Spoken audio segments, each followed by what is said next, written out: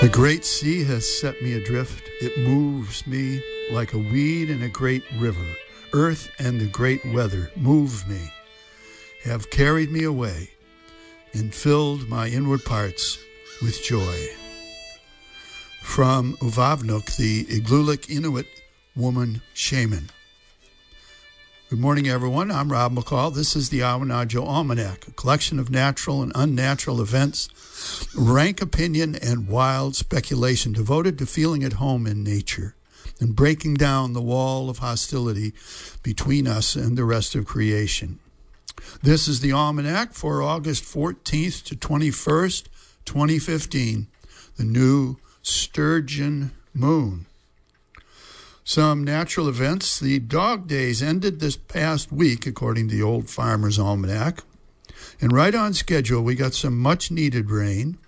Not enough to bring us up to average, but enough to soak the ground and leave some standing puddles and raise some shouts of joy all about.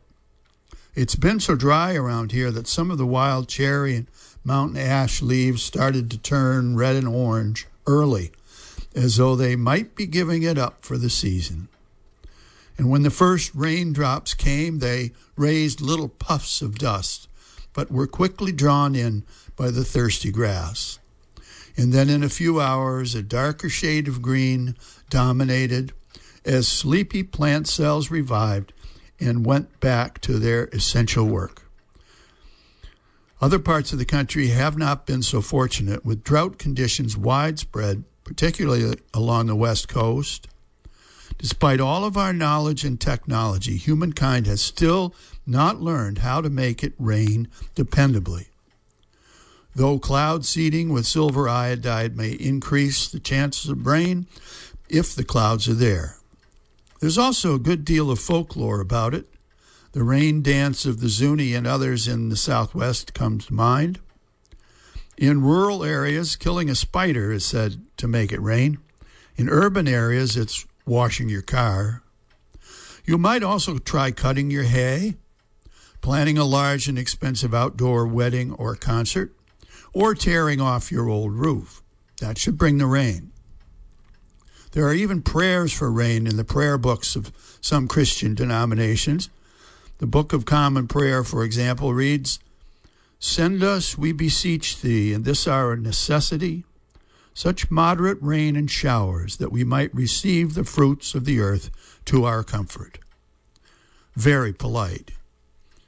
Our forefathers and mothers might pray for rain, but they also had a weather vane on the barn to help them anticipate the weather. A north wind meant clearing and cooler. An east wind here along the coast meant damp and cool. A south wind meant warmer, and a west wind might mean stormy weather. But despite all we can do, the weather seems to have a mind of its own and remains largely unpredictable. Here's a field and forest report. The blueberry harvest is underway on the vast barrens of Hancock and Washington counties, and a few rainy days would plump up the fruit and give tired rakers a day off. Most of the rakers are migrant workers who come from the Caribbean and south of the border to bring in our state's other trademark crop. And there are blueberry festivals around the state, but one of the biggest is the Wild Blueberry Festival in Machias, August 14 to 15.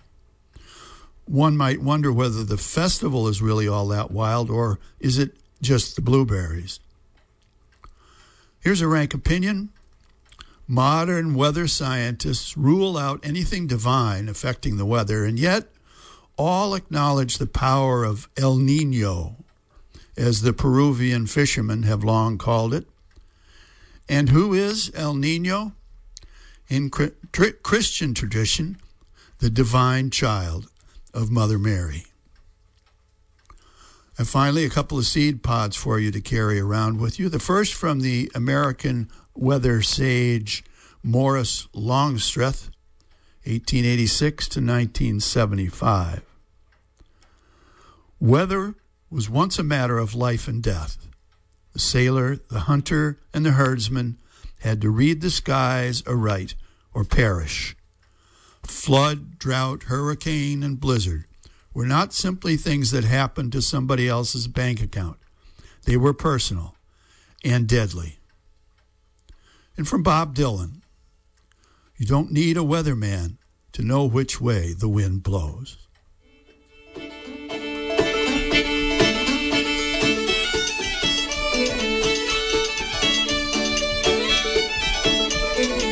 Well, that's the almanac for this quarter moon, but don't take it from me. Go out and see for yourself.